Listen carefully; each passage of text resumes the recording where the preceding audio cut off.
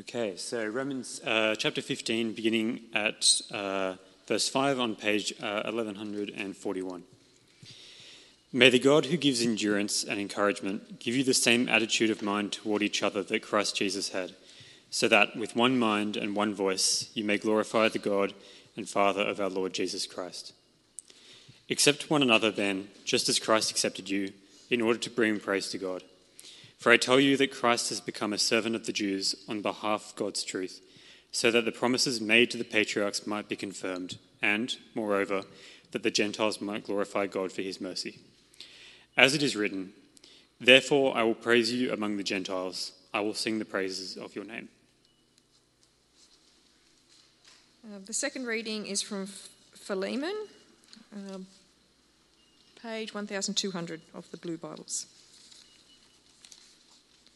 Paul, a prisoner of Christ Jesus, and Timothy, our brother, to Philemon, our dear friend and fellow worker, also to Apphia, our sister, and Archippus, our fellow soldier, and to the church that meets in your home. Grace and peace to you from God our Father and the Lord Jesus Christ.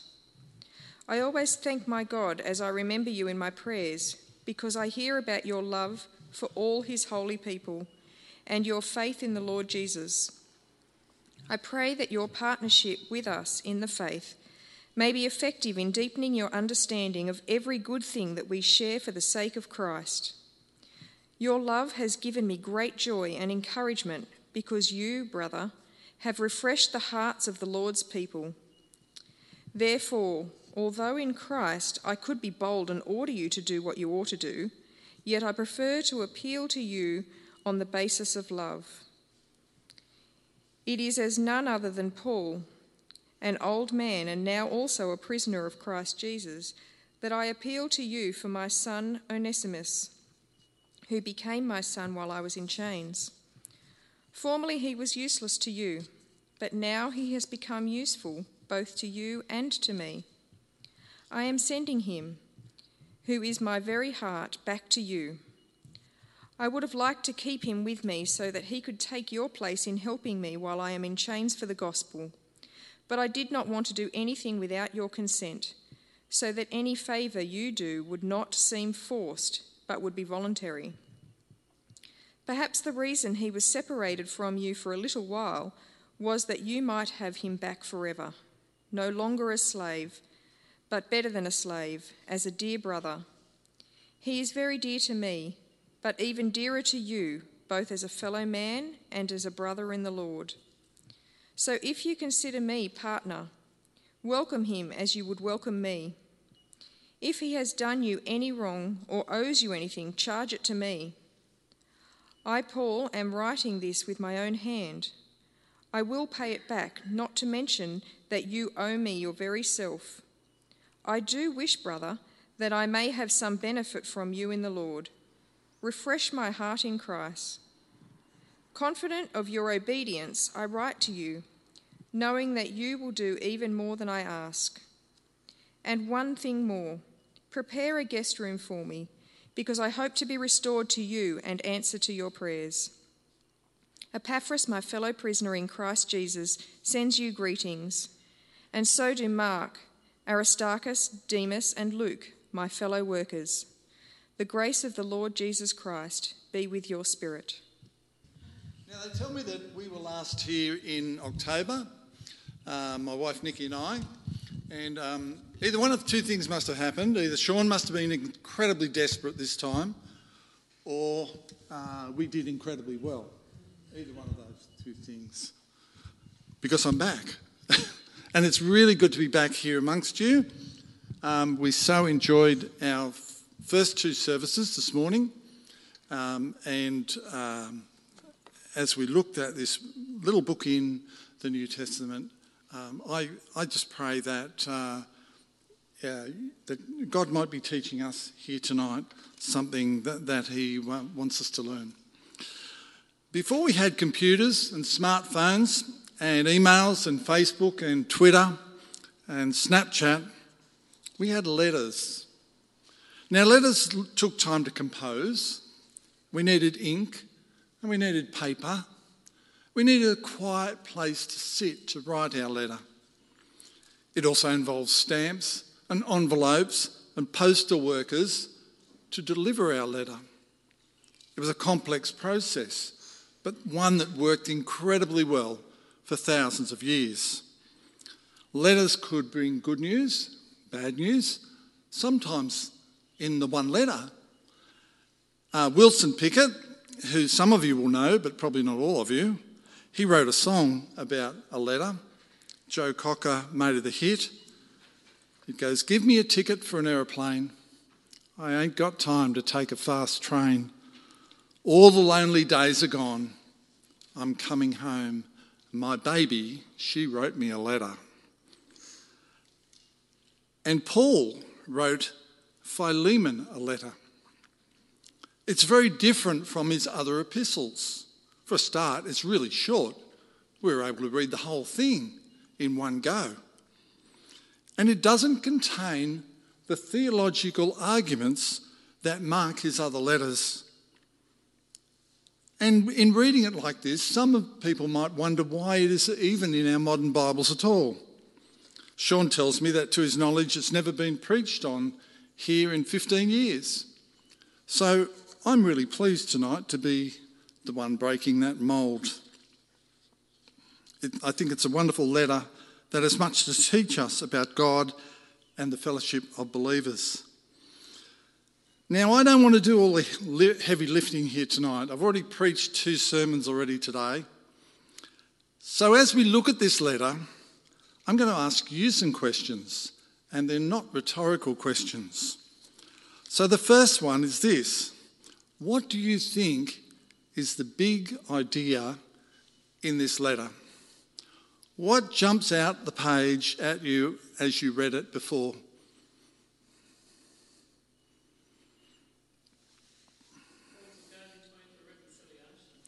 Paul is the go-between for reconciliation. Excellent. Anything else?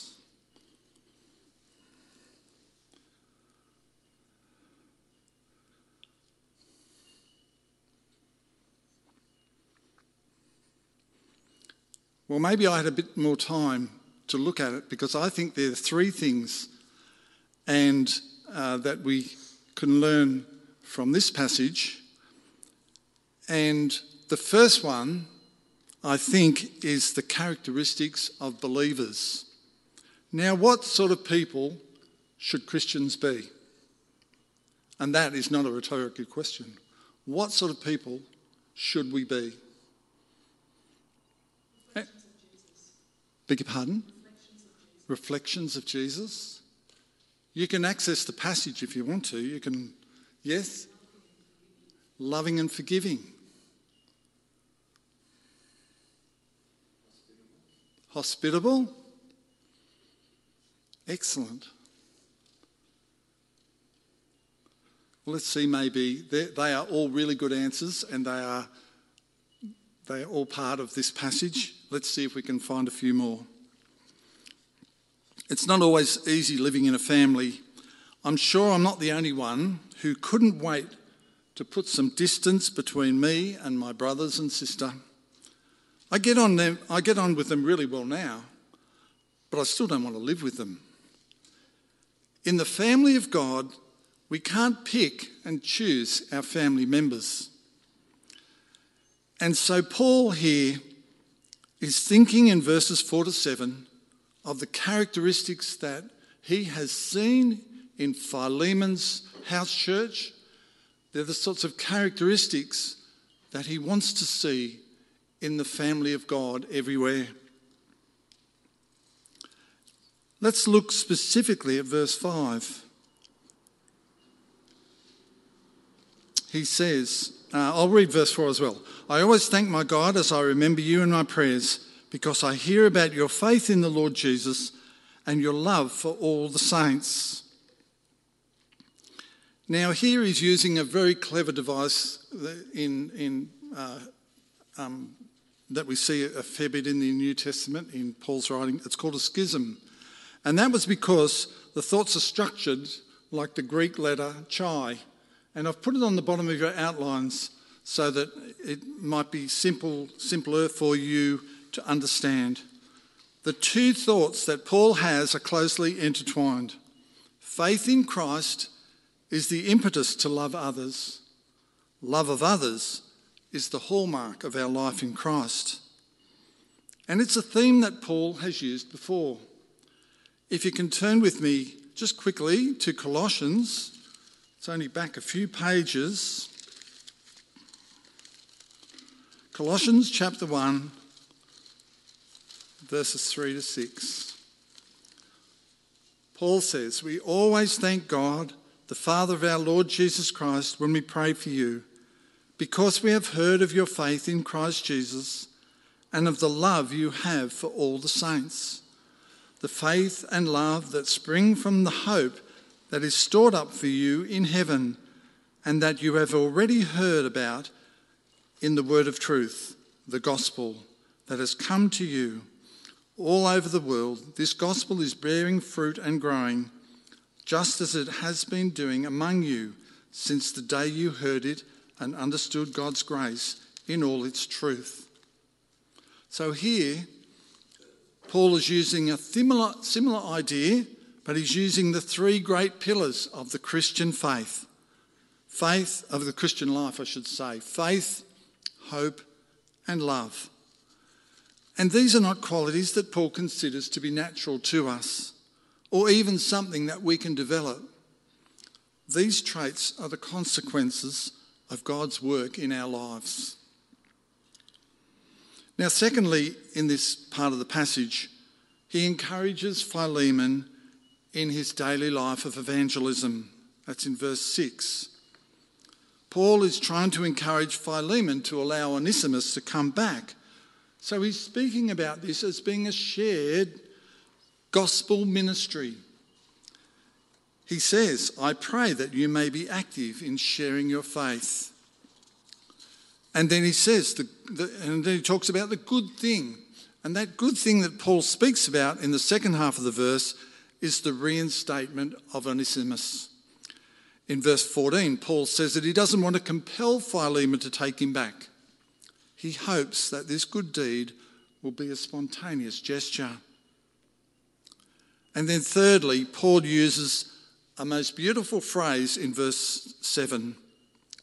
Let me just read it again for us. "Your love has given me great joy and encouragement because you, brother, have refreshed the hearts of the saints." Isn't that a wonderful phrase? Refresh the hearts of the saints. How do we refresh the hearts of our brothers and sisters? Well, we can do this in many ways. We can be the person who looks out for our brothers and sisters who are struggling. We may offer comfort, hospitality, words of encouragement, prayer, or even just a smile. By the strength of his love and the gifts of that love, Philemon has strengthened the whole Christian community. And to hear these things has blessed the heart of the old apostle in his room in Rome.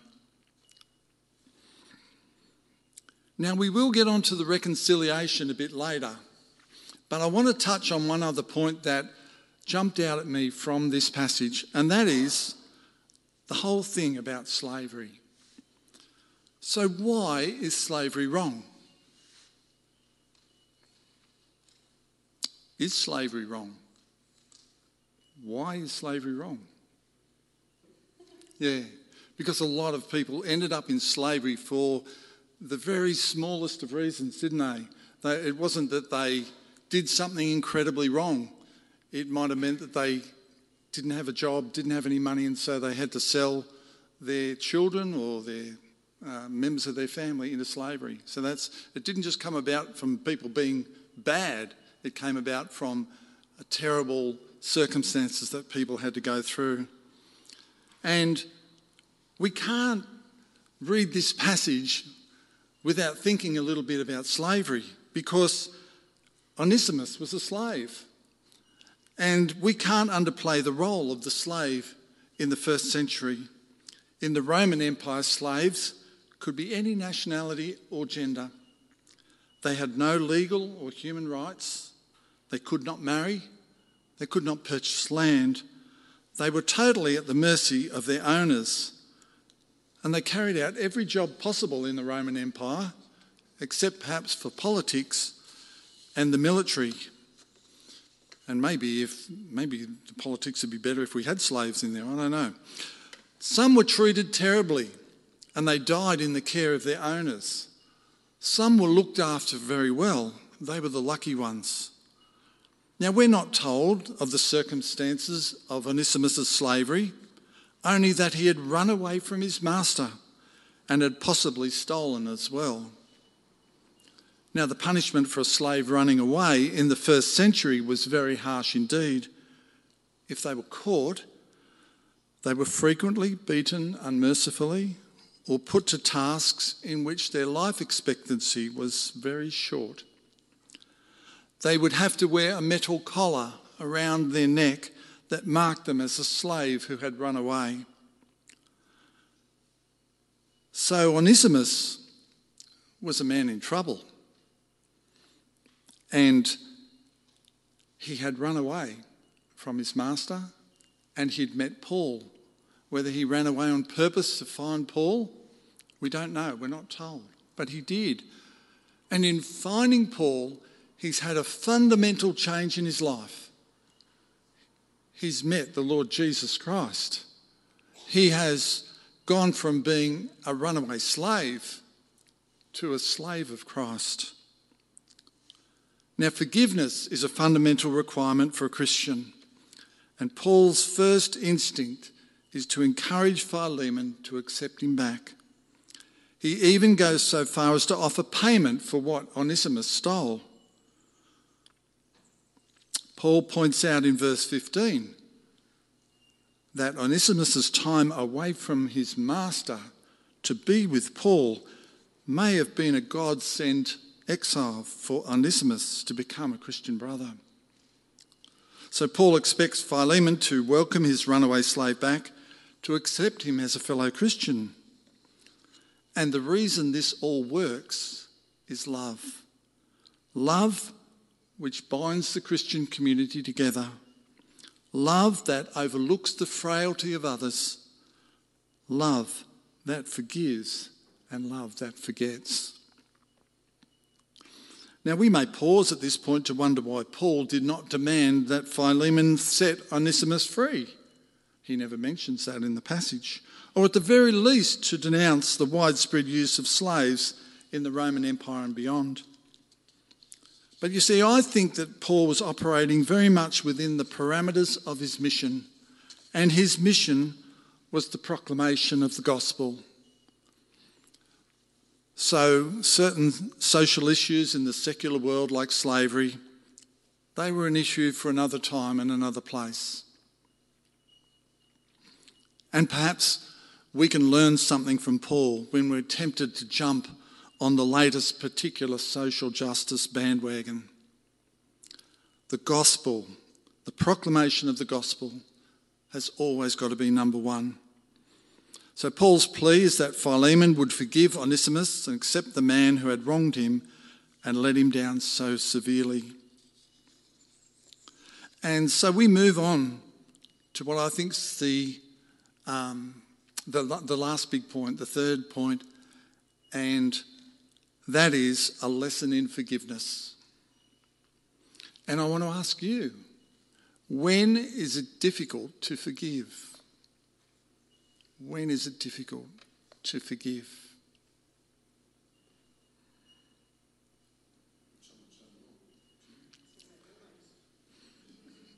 All the time. Is it worse? Is it worse to forgive someone? Is it easier to forgive someone when they've done something wrong in society than when they've done something personally to us? Which is, yeah? So, if a serial killer was to walk in the door, we'd say, yeah, we forgive you. But if someone's stolen our brand new Holden motor car, it's harder to forgive that. It's interesting, isn't it? Interesting to think about. This short letter is a great lesson for us about forgiveness. C.S. Lewis, that great Christian writer, said, "We all agree that forgiveness is a beautiful idea until we have to practice it." It's hard for us to forgive others who have wronged us in some way. It's hard to forgive people when they do us wrong personally. It's even harder for us to forgive ourselves when we mess up. Paul was asking Philemon to do a difficult thing. His standing amongst the community as a slave owner and his position of authority in his family would be under severe scrutiny. How would he be viewed by others in the community? As a slave owner who showed way too much leniency? How would he be viewed by other slaves? Perhaps as a man who could be easily swayed to bend the rules. And of course, Philemon was taking the word of the Apostle Paul, who was sitting some hundreds of kilometres away in house arrest in Rome.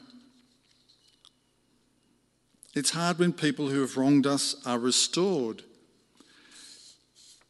In accepting Onesimus back, Philemon had to forgive him. In doing so, he was declaring that Onesimus was his brother and not just his slave. Now, another way of looking at this whole situation might also be helpful. Onesimus ran away, but his flight did not take him out of God's providence. Human failures often become God's opportunities. A temporary loss was turned into an eternal gain. This story can show that even our darkest moments, our deepest despair, and most dreadful disobedience can have some meaning in God's purposes.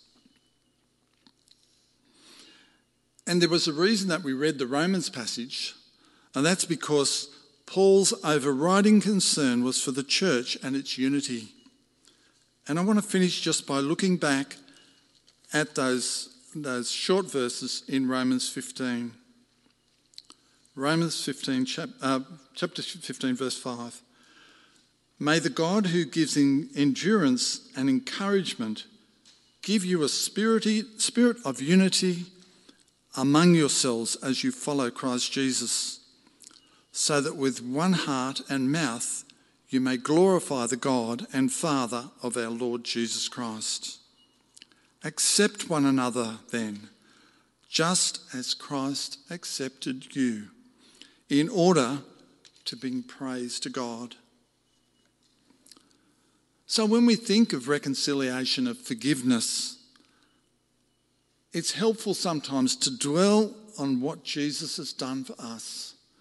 Jesus accepted us with all our sins and our frailty, all our rebellion, and all our self-centeredness. And that's why we must forgive others. That's why we must be accepting and welcoming, so that God's name will be praised and his kingdom glorified. Please pray with me as we finish tonight. Heavenly Father, we are so grateful that you have forgiven us, that in your mercy you have made us your sons and your daughters. We pray that you would help us to be a unified family of God who loves, who cares for each other, who forgives one another. Help us, Lord God, to shine like lights in the community that we live in, so that others may glorify you. Amen.